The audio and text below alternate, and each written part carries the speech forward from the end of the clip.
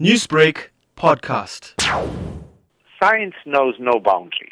It knows no country. It knows no race, no creed. Science is a universal in the way in which we think about it, the way in which we communicate it.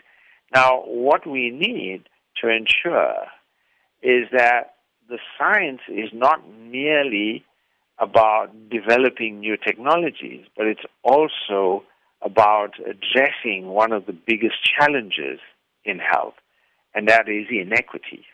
And that inequity is part and parcel of what needs to be addressed. And so the Science Council comprises individuals both from the developed world and the developing world. So we bring to this committee our perspectives about the challenges in implementing new technologies, but we can also bring to the party, to this deliberation, the potential way in which science can be more rapidly used in the developing world. So I think it's of a very broad benefit that this Science Council comprises such a wide range of individuals who are really there as the world's leading scientists. As Dr. Tedros says, we are the voice of science in the WHO.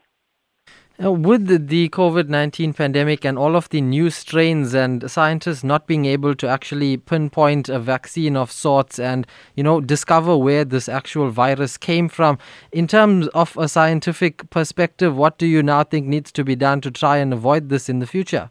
WHO has many different scientific advisory committees. And in each of these committees, they are experts in that one area.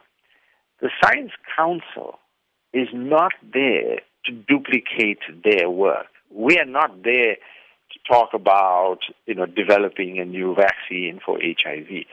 Ours is to look at science much more broadly, to look at science in a way that can impact overall on human health.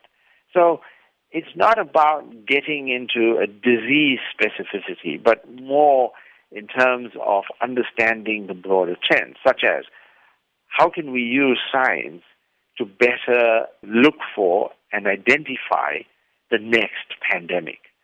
So that's the kind of thing. So it's not about a disease, but it's about using the available scientific knowledge to improve health. Newsbreak, Lotus FM, powered by SABC News.